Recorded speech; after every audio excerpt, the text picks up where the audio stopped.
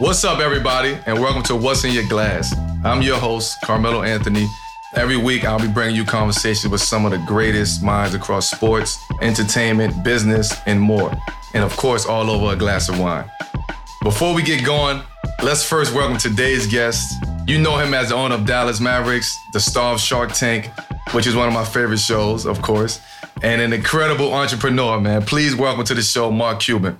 Mark, welcome. What up, Mello? Thanks for having me on. I got my glass of Pinot Noir. First of all, Mark, on today's show, we're drinking. What are you drinking today? That's what I want to know. So I got to tell you, I'm not a wine guy. I'm a beer guy. Maybe some spirits every now and then. And I couldn't find my Mad Dog 2020 on my Boone's Farm, so I had to borrow from my wife our Pinot Noir. I can't even pronounce it right. It's an Italian wine that she's got. And so I'm going to be sipping. And we'll see how it goes, because when it comes to drinking like real wine, I'm a lightweight. That stuff, boom. No, that's all good. I'm over here. I'm drinking a nice Italian Brunello today. Nice 6 o'clock on the East Coast glass of wine. So perfect. That's good. Mark, first of all, let's cheers. We usually do a cheers on the show. We do a virtual cheer. Usually we'd be in person, but we do a cheers. So I just want to say cheers to you and cheers to everything that you've accomplished, everything that's going on in this crazy world of ours. So cheers. Cheers to you. Let's talk about today's selection. We want to discuss what wine you're drinking, where it's from, what that means. So all right, let's get to it. So if you can explain a little bit of what you're drinking today, if you can. Based off of what your wife told you, then what you're about to hear, Mello, is called "Fake It Till You Make It." This is Pinot. It's Italian, 2019. We get it. People send you stuff, right? So we got it as a gift, and I've got like a whole wine cellar full. And my wife every now and then will pull one out and go, "Okay, this is really, really nice. Are you going to have a glass with me?" And I'll say, "No, I'm not going to have a glass, but help yourself, baby." And she was like, "This is good." And so actually, it's nice. It's in my little Shark Tank glass that we use on set, but it's nice. It's smooth, and I don't know what I'm supposed to eat with it, but actually I like it. You have your lamb. I know you're a lamb. You're a lamb guy? No, I'm a vegetarian now. I'm a vegetarian. So you're a vegetarian. So excuse me about that. It goes well with vegetarian dishes as well. A Pinot is very light anyway, so it goes well with all dishes. Yeah, I mean, I've had Pinot at dinner before because it's kind of like safe, right? You can't go wrong with Pinot. It's just like it's going to go and you're not going to look like an idiot, because that's my biggest fear. Not that I won't like the wine, but someone's going to say, "What the hell are you drinking, eating that stuff?" Right? So yeah, no, Pinot you could drink with whatever. It doesn't matter. Pinot, you're safe. That's a safe bet.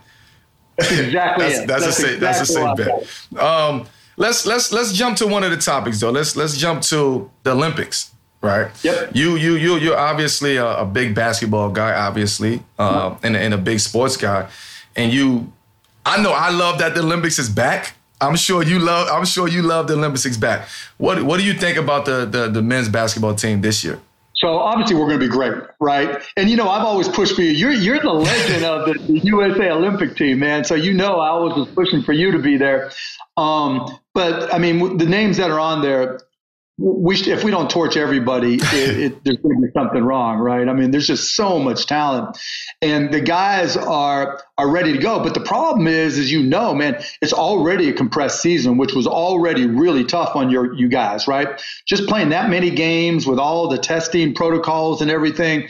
And so to jump, particularly if you're playing in the finals, I don't know, if CP3 could even think about playing, and then go into the Olympics. But, it's going to be tough, because you're going to go right from the season to the Olympics and then right back into another season. And so, I can give you an argument that as much as I love watching the Olympics and rooting for our guys, what your body would feel like, right? Coming out the other side of that, going into an 82-game series. Season. That's the only kind of thing about that, right? And being that it's this year and it was pushed forward to this year, pushed back to this year.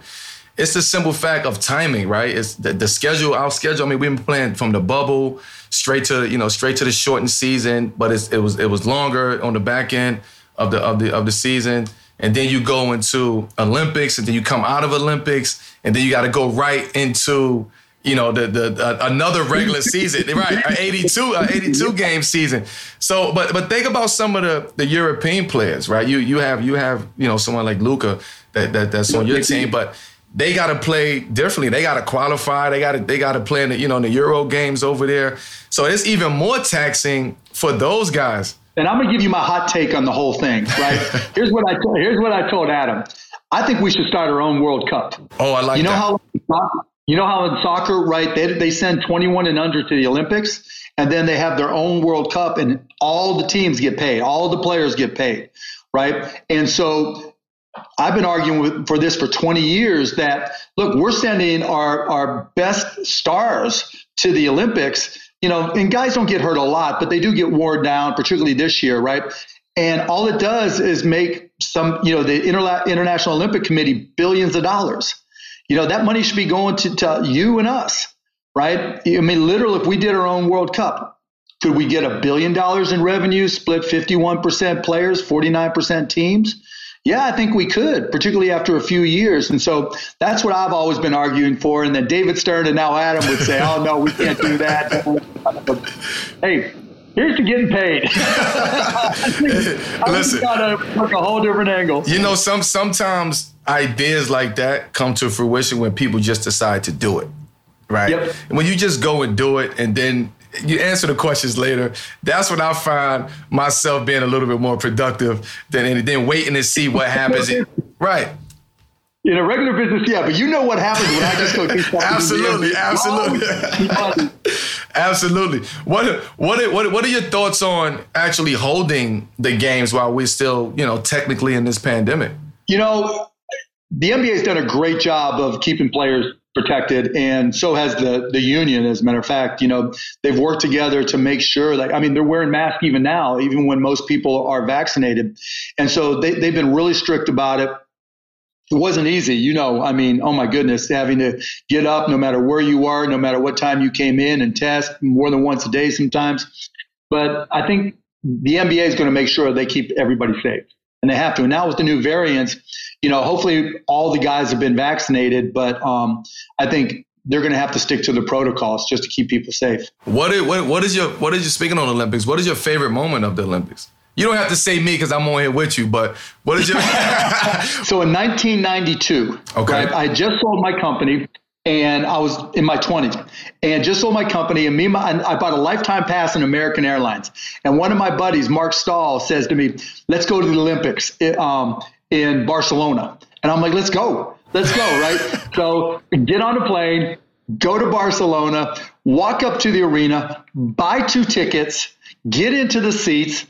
Police come over, escort us off. We had bought counterfeit tickets, right? But then they were really nice and put us in the press box, and I got to watch the Dream Team whoop up on Lithuania.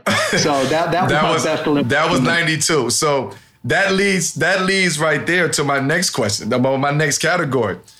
That was a real strategic business move right there that you did in 92. So we fast forward that to now, and here you have Shark Tank. Right. So yep. As someone who has a stake in tons of businesses, like we all know how time can be very limited. Can you speak just to the value of time and your strategy that ensures you spend time taking care of each and everything that you have to do? Well, as you know, right, because you invest a lot now too, right? You got to have the right team. Right. And what I try to do is hire people who are nothing like me, that have a skill set that's completely different than mine. And so I'm like a ready, fire, aim guy. That's the type of entrepreneur I am. So I need really anal perfectionists all around me to keep me within the baselines. And so that's the type of group I have. And so, I've done more than 80 deals on Shark Tank, and I've got a group of 9-10 people now that kind of keep everything rolling, but I still have to communicate with all the entrepreneurs I invest in, because I don't want to be that entrepreneur, that investor that doesn't talk to them. So the way I work, Melo, is I'm not big on meetings or calls. So I have them send me weekly or biweekly email reports, and always bad news first. Because what I tell them is, I invested in you because I expect there to be good news, right? I expect all this to work. That's why I invested. But if you have a challenge and an issue, I want to know about it when it happens, so I can help you right off the bat. And so that's kind of my style.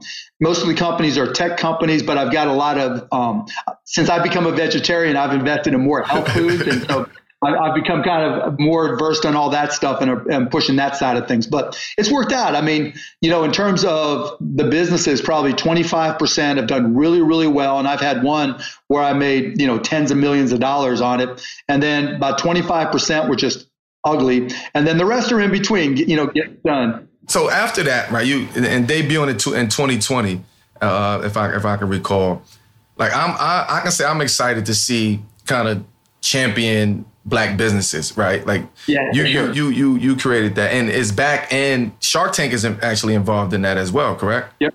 So for those who don't know, the Champion Black Businesses Initiative works to elevate Black-owned businesses and their stories in partnership with the NBA and ESPN. So Mark, how are you approaching your role as a mentor of these businesses? It's great, right? Because it's a cookie company here in Dallas, and I can't give you all the details till it airs. Absolutely. But they came on, and I did it last year as well. Last year was more difficult because it was a Black women's hair products company. I didn't have a whole lot of value I could add, so I was really pushing it, right? Fortunately, the entrepreneur that was running it was awesome, and it's the same with the two entrepreneurs. It's a husband and wife team that are running this company.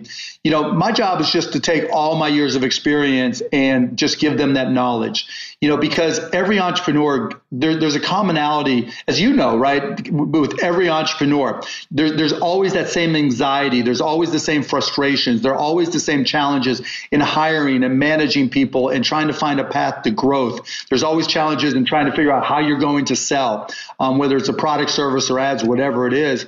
And because I've been through it so often, that's what I've done. So I just grilled them with questions. I went all Shark Tank on them, just hit them up with questions and responding to their answers. And, they're really good. And, it's interesting as an investor, I try to go where people don't look, because that's where you find the best deals. And when you go into communities of color, there's not a lot of investment now. And so, to me, there's just so many great opportunities.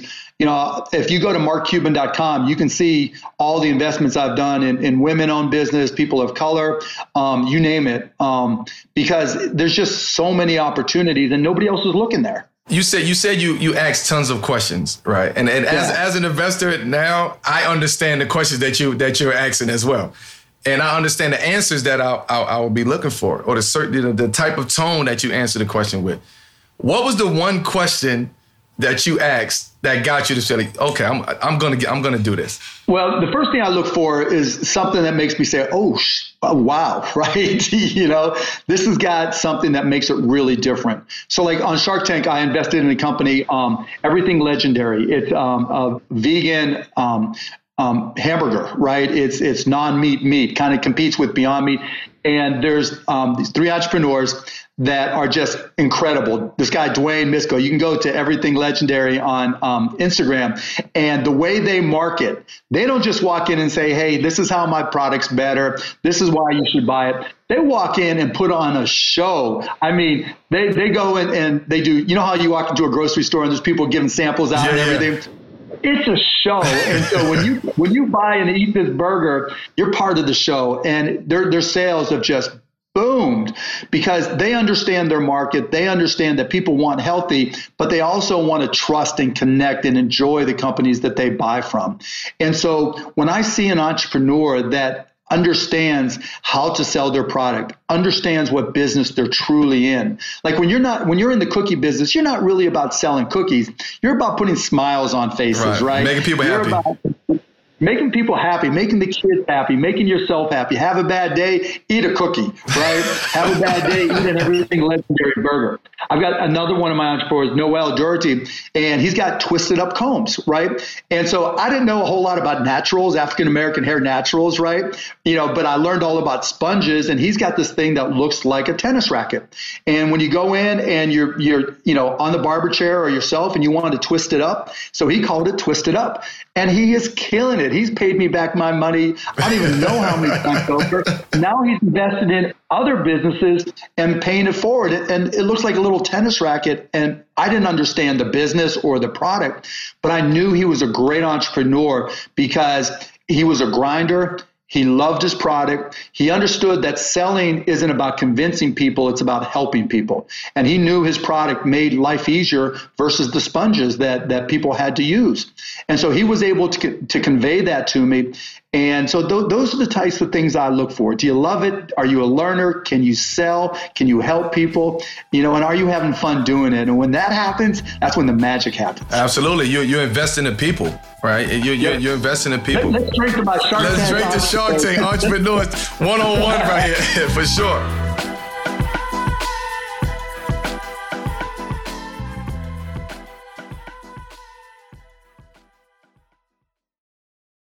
Jumping off your role as a mentor, for this initiative, which is incredible. Can you speak to the larger role of, I would say, like the NBA in society and just social justice in particular? Because you've spoken out, you've been heavily involved in certain initiatives. Yeah, I mean, when you look at what a team is, right? I said it from the first day. I learned it early on when I bought the Mavs. I don't own the Mavs. Mavs fans own the Mavs. I'm just responsible for the Bills. Melo, when a team's on a playoff run or when a team wins a championship, the city's always on fire, right? Everybody's talking. Everybody's fired up. And then you win a championship and they throw a parade. There's no other business where they throw a parade other than professional sports, because there's such a tight bond between, people and their families and their communities and their favorite teams. And that bond has to go both ways.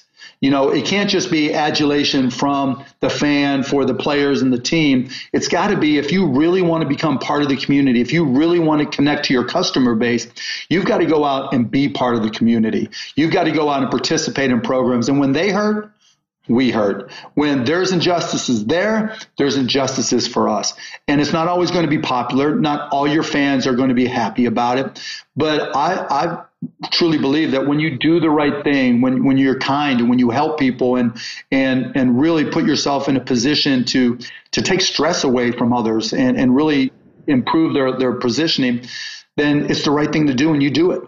And I'm really fortunate. My CEO, Cint Marshall, is just a rock star who helps me understand different communities that I'm not part of. Indeed. The ratings, right? Let's talk about NBA for a little bit. Because sure. I'm on this side, but I also understand your side as well. Right. What was your response be to those that's blaming ratings on the NBA and their stance to support their players in the social justice movement? Look at the rating. Yeah, all I tell them is look at the ratings now. Let me take one step back. When you see all that stuff, it's almost always on Twitter, right? Twitter's not real world. The one thing you can't do is get caught up in what people at Twitter are saying, because it's so easy to get mad, right? You've been there, right? Someone says something, they're ripping on you, they're tearing you, and then everybody dives in and piles on you. And your natural competitive instinct is to get mad. And, what I try to do is just inform with facts, because that keeps me from getting mad. And the facts are, last year in the bubble, it was tough, right? We're out of season. All sports were playing at the same time. There weren't fans there. Now our ratings are up. The last ones I saw were up 39% over last year. And we're down a little bit from the year before, but that actually is still good news, because the number of people who watch on traditional television has declined, right? So we're getting a higher percentage. And I'll use Shark Tank as an analogy. It used to be that Shark Tank, for the coveted 18 to 49 audience, 5 years ago, we pulled a 2.0. 2% of the people under 18 to 49 were watching Shark Tank. Now we pull a 0.6 to 0.8, and that's considered really good. The NBA, when we were pulling a 2.0 at Shark Tank, was pulling 1.2s and 1.3s because we were on broadcast, they were on cable for most broadcasts.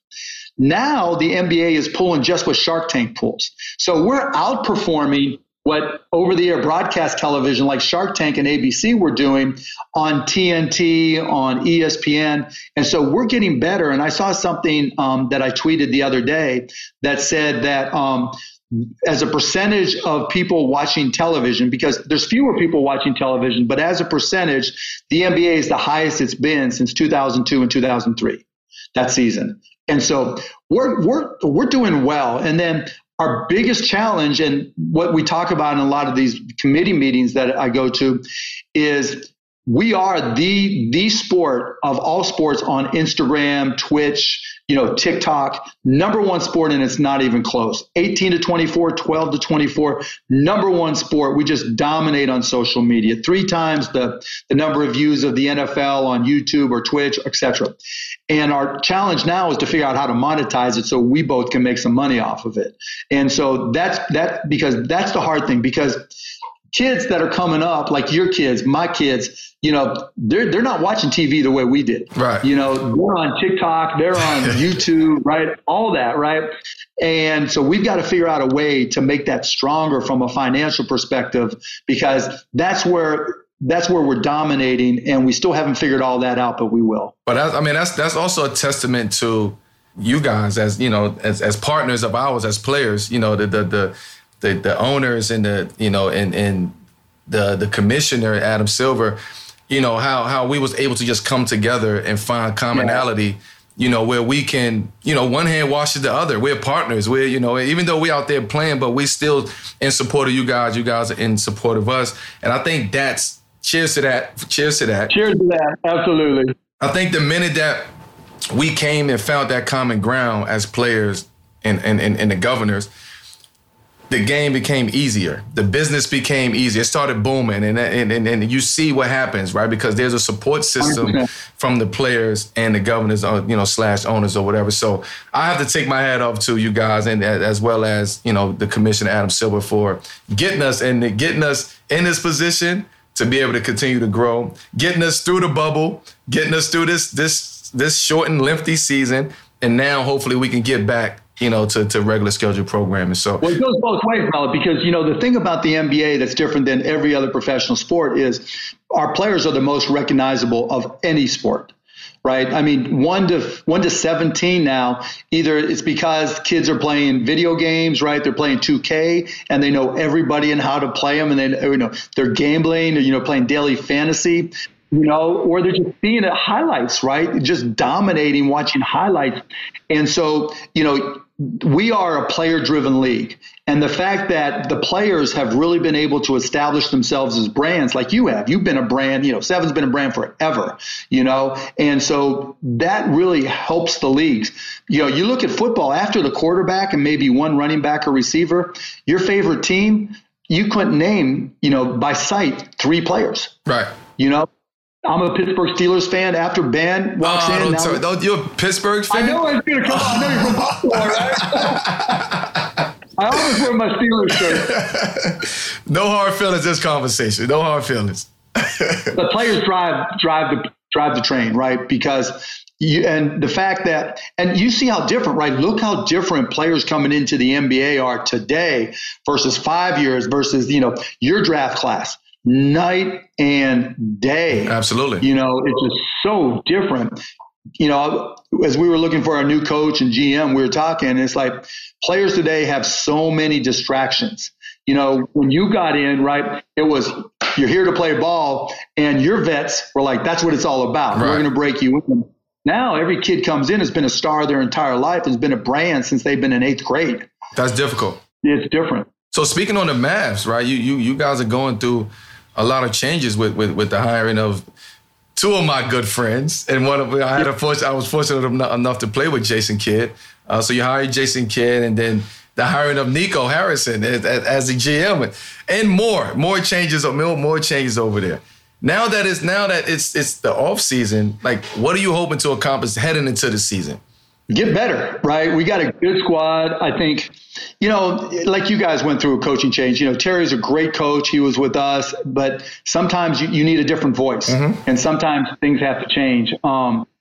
And so with Jay Kidd and Nico, we know we have a good squad. I just think a different voice sometimes. And Coach was great. Coach Rick was great. I mean, Absolutely. One of the best X&O's coach. Yeah.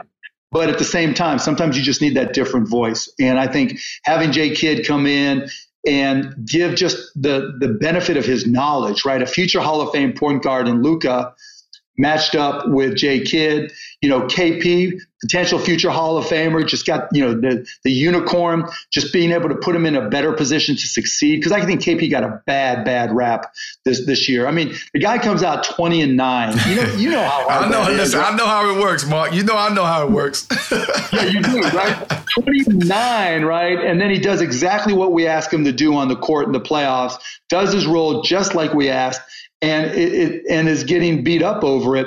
And so J Kidd, I think, understands that well, because he's been on both sides of it. And so you have him helping Luka, you have him helping, put all the right offense in place, because he's an offensive genius. And I think we'll be in a good spot. I like that. I mean, I have to congratulate you on picking those two guys, on hiring those two guys.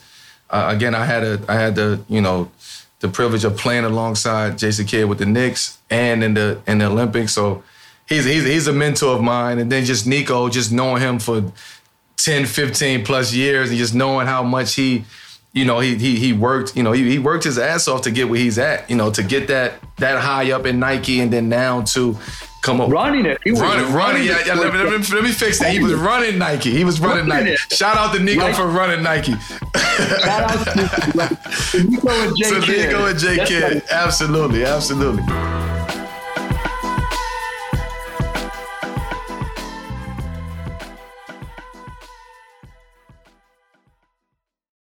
Switching gears a little bit again. Let's talk something that I really love: crypto. Right. Okay. I know you have a real passion for it. Could you I gotta hear what you're into. What side of crypto are you into? I'm gonna get to that, Mark. I'm gonna get to that. Can you give me and the listeners just like a brief 101 of what it is, why you believe in it, why you believe that it could be useful? Because a lot of people don't understand the basics of crypto. Right. So crypto, depends on which crypto asset you're talking about, is different, right? So Bitcoin is digital gold. Yes. That's all you need to know, right? Gold has a little bit of manufacturing usage, but if we all lost our gold jewelry, that's all vanity, right? Nothing's going to change in our life. Bitcoin is just a digital version of that, only because it's controlled in the number that will ever be issued, 21 million, and the fact that it's easier to trade than gold. No one takes actual possession of gold. Right. And, you just trade it digitally anyways. And Bitcoin is the exact same thing, only it's more efficient in doing that. And so I'm a much bigger fan, and I think Bitcoin takes market share from gold over the years, because as baby boomers die off and Gen Z and millennials, get more assets and invest more, I think you're going to see a transition there. So that's part one. Part two then is like Ethereum, and most everything else is kind of built or compatible with Ethereum. But with Ethereum, what it does is it's a network that creates a platform for something called smart contracts. Smart contracts are a software that run on top of Ethereum that allow you to create different types of businesses. And so smart contracts are used to create NFTs. Smart contracts are used to allow, like one company I invested in allows you to invest in insurance, all automated. Smart contract allows you to do something called DeFi that's becoming more and more popular, which allows anybody to be a personal banker. And, smart contracts allow you to trade cryptocurrencies and crypto assets, without any human intervention. It's something that's called trustless. And so the best way to understand, and kind of way that I got it right in my own mind, back in 1990, late 94, early 95, I sat down with a friend of mine. I went to Indiana University, and who beat Syracuse just right when I was there. Yeah, keep smart. Yeah, keep smart with that shot. Exactly. And so, he was like, okay, we got to be able to use this new thing called the internet to be able to listen to Indiana basketball. I'm like, okay, I'm a tech geek. Let me figure that out. But back then, when we started the streaming business, you had to have a PC, a dial-up modem. You had to have ISP dial-up provider, all this stuff just to be able to stream audio and then video. It was really, really complicated.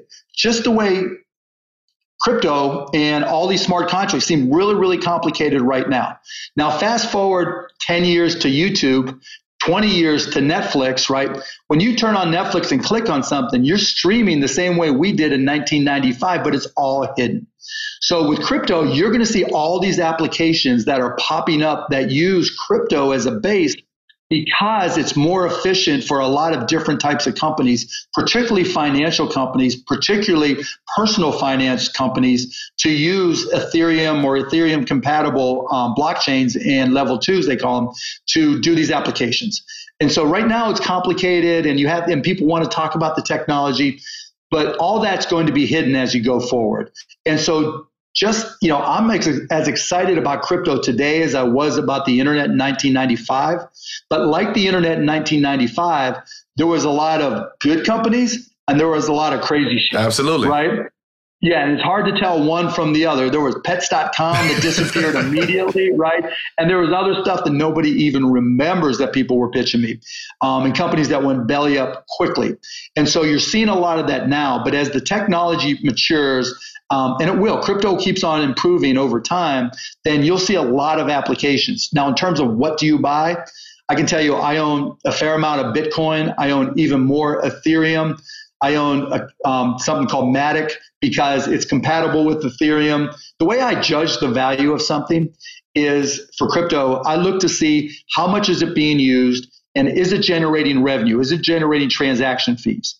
If it's generating transaction fees, the way crypto typically works is those fees go to token holders in one way or another through staking or liquidity providing, so it's unique. It's like as if a Shark Tank company was doing royalties, and so they just pay you straight through one way in various manners. And so what I tell people is, other than Ethereum and Bitcoin, look to see if they're actually generating revenue.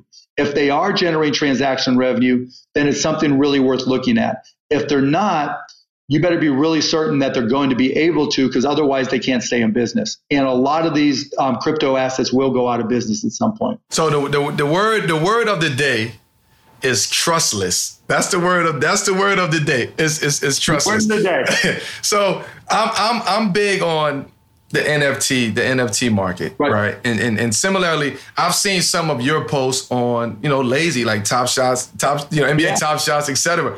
Can you give us a rundown of the NFT market and why it interests you? Sure. So at the early days of the NFT, so let me take a step back. So I'm a geek, right? So when there's something new technology-wise, I got to dig in and figure it out because I want to see if I can make some money, what I can invest in and all that. So back in January, I took, you may see me when you play in Dallas. I'll go out before a game and just get shots up. It's one of the best parts of owning the Mavs, right? Before the guys come up, I'm up there and it gets wet, so I have to mop some. But, I'm up there putting up shots. And so somebody had a picture of me walking into the arena, and I'm like, okay, I'm going to try this new NFT thing. I've got this picture of this GIF someone sent me, and I'm going to turn it into an NFT, which is a process called minting. And I'm going to put it on a website called, I did my first one on Rarible.com. And I created 10 of them. I sold them for the equivalent of $25. And I'm like, no one's going to buy this shit, right? It's just crazy. But as I'm putting it together and you go through and you fill out the forms and upload the file, it had this thing said royalties. I'm like, what? And the cool part is when you sell an NFT and then it gets resold again and again and again, you can set a percentage of that resale value that you get paid. I had no idea that was part of it. So I was happy to learn that. So I put my 10 pictures of me getting ready to get up shot on Rarible, and I sold out, and I tweeted about it, and I sold out in like 10 minutes. I'm like, oh my God, this is crazy. But that wasn't the craziest part. The people who bought them for $25, they kept on selling them and reselling them and reselling them and reselling them, and the price kept on going up to thousands of dollars.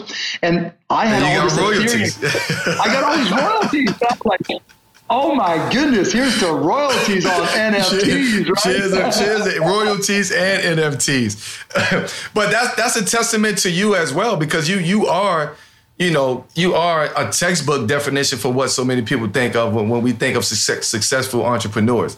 Is having an eye for innovation, like with NFTs, or a drive to constantly grow something that is needed to become successful and stay successful.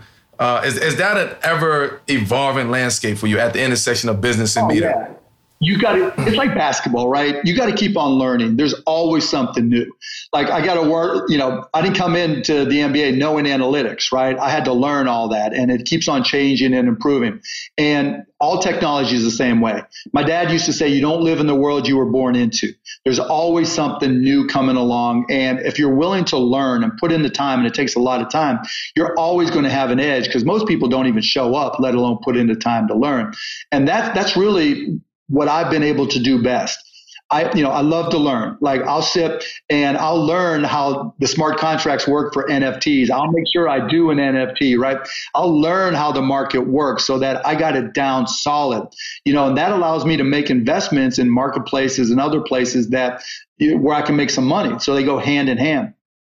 But yeah, if you really, crypto in particular, you can just go with what's hot and, just run it out there and see what sticks. But at the same time, if you're willing to put in the time and really learn it, then you're going to get a huge edge and figure out what works. You're still going to make mistakes. I've screwed up many times, man. But with crypto, if you get it right one time, bam. You're good. You're good. Self-education. That's what it is. Self-education for sure. Yeah.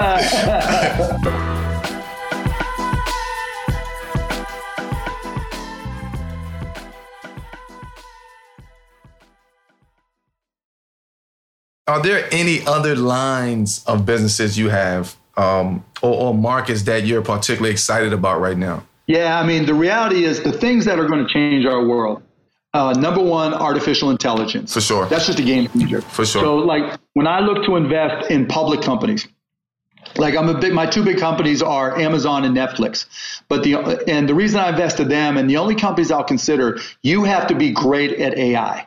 And so when you look at these companies, Amazon, Netflix, Microsoft, Apple, Facebook, Google, right? What makes them different isn't even how good their product is. They are the best companies in the world at doing AI. And artificial intelligence really has broken companies into two types, AI haves and AI have-nots. And I mean, look at TikTok. What makes TikTok great is the fact that they have some incredible artificial intelligence and they know how to keep kids connected. For sure. So if you're watching, like on most social media, it's who you follow, right? But if you watch two Mellow highlights, you're going to get Mellow highlights all the time. Absolutely. Right? And so artificial intelligence is one. Personalized medicine is next. Now, I'm not as up to speed on that because it's just outside my strength, learning all the science, but I still try to keep up. And personalized medicine, your whole body is just like one big math equation. There's just like trillions and trillions of variables, every little thing that I can't even describe. And slowly but surely, we're figuring out what all those variables are. And as we figure them out, we can come up with ways to solve problems. They used artificial intelligence to help come up with the vaccine so quickly. And so that whole mRNA thing, they're going to someday, who knows when in the future, they'll come up with a cure for cancer using AI as a way to anticipate how cells respond to different stimuli and how to, when cells go crazy, how to stop it. And so artificial intelligence combined with to create personalized medicine is going to be a world changer. And then crypto. I think crypto is going to change how we do business. And the simplest example I can give you is like if you think about textbooks in college classes, right? You try to find like if you're like me, you try to find a used book, you try not to mess it up, and then you got to go through the hassle of sending it to some online used bookstore, right? Or going to the used bookstore. And imagine if they were just NFTs. And so your textbook was an NFT. You used it just like, you'd read an Amazon book. And so you read it online, you're done with it, you sell it on an NFT marketplace. You put it on lazy.com, And if you want to check out my NFTs, lazy.com. Got a plug. Way to plug that. always. And Shark Tank Friday nights on ABC. Absolutely. So look, and of course, that's a great leader because all roads lead back to Shark Tank. So all roads. So first of all, congratulations on winning Best Business Show at the Critics' Choice Awards. I want to get that out the way. So, but my follow-up question to that would be, what keeps the show fresh after 12 years? After 12 seasons, what keeps it fresh? Like, how have you seen it? Like, you've seen the show from here to go to here to there? Like, how have you seen the show evolve just over time? Great producers and people who love the show, right? 40, like in normal times, pre-pandemic, 40 to 50,000 people applied to be on the show. Wow. This crazy. People wait in line hours, and they do a tour from city to city to city for people to apply. And even during the pandemic, they did it online, and tens of thousands of people applied. And so the producers go through and they find some funny ones, they find some crazy ones, some decent ones, and some amazing ones. And you got to have a mix because it's got to be television. But just the idea that, that you can see a window into an entrepreneur's soul, basically, and their mind, and what it took to go from, Baltimore, Maryland, or Pittsburgh, Pennsylvania, or Pocatello, Idaho, right? And get on that carpet on Shark Tank and show your business and have a chance to become a multimillionaire if one of us invests. That's crazy. And the reason I do the show is, every day I'm getting emails, or people would stop me, and now starting again, and say things like, I watched you as a kid growing up and I started my own business, or my son or daughter. Now I'm feeling old when they're telling me that, but I was 12 and now I'm 22 and I'm starting this company. But also, like, their kids watch it. And if we can send a message to kids in particular that the American dream is alive and well, may not always be easy. Right? May not always be equal opportunity, but if you can get that foot in the door and you have that dream to be an entrepreneur, watch Shark Tank, because we might just be able to give you the inspiration you need. And just being able to do that and sit up there and think about that when they're pitching us, that makes me feel good. And that's really why I'm proud of the show. It's more to it than just investing. It's more to it. Yeah, because I can make money on other deals. Look, me investing in some of these things, they're garbage. Garbage. Now, I'm not going to throw some of my kids under the bus, right? But well, you also put them in the Dallas stadium too, in the arena. So that helps. You keep it in-house. You keep it in-house. Always. Yeah, but at the same time, some people, like, no matter how hard you try to help them, they can't get out of their own way. That's business. That's how it is. And you know that more than anybody. Oh my God, it's crazy. It's crazy. It's like you walk, what it reminds me of? You walk into a basketball court and there's always 3, 4, 5 guys there who think they should be in the NBA, right? Just somebody watch them, right? And they have no idea what it's really like. And then you can walk out there and torch them. Business is the same way, right? You can watch it or watch Shark Tank and think in your mind you know exactly what to do. But until you get in there and execute and play the game and live up to the competition, you haven't accomplished anything. And so, business is the ultimate sport. And, that's why I like to be part of Shark Tank. That's why I like business. It's so competitive, man. Indeed. Just, I used to give Dirk shit all the time. I'd be like, dude, you play 48 minutes in a game, right? You practice a couple hours and you get days off when you're tired. Business is 24/7 by 365, and you don't even know who you're competing against. Absolutely. Big shout out to that too. You don't know who you're competing against, just compete. And big shout out to the big German. Shout out to the big German, Dirk, for sure. So we're gonna bring it back to the closing, man, but we're gonna also want to bring it back to why we're here. What's in your glass, right? I have a few quick fire questions for you to close out. Myself and the people have to know what's in your glass on some special occasion. So it doesn't have to be labeled specifically, but what's your go-to when you're on a family vacation? When you're on a family vacation, what's your go-to? Yeah, champagne still, right? Because it still reminds me, can you see that guy behind me? Wait, where are we at? That shiny thing? Absolutely. Yeah, that was my big shiny moment with champagne. Oh, we know the story. We know the story. So ever since then, I've been a champagne guy. What about when you're out at a nice restaurant? My wife, whatever she wants. That's a great answer. Great answer. You're celebrating a big win, which we just talked about, be that on the court, business, whatever you're celebrating. Is it champagne? Yeah, champagne, right? Okay. Because champagne's safe, right? Everybody can take a sip, right? And everybody, when they see a brand, they like it. Whether it's Moet, whatever it is, they like it. Cristal.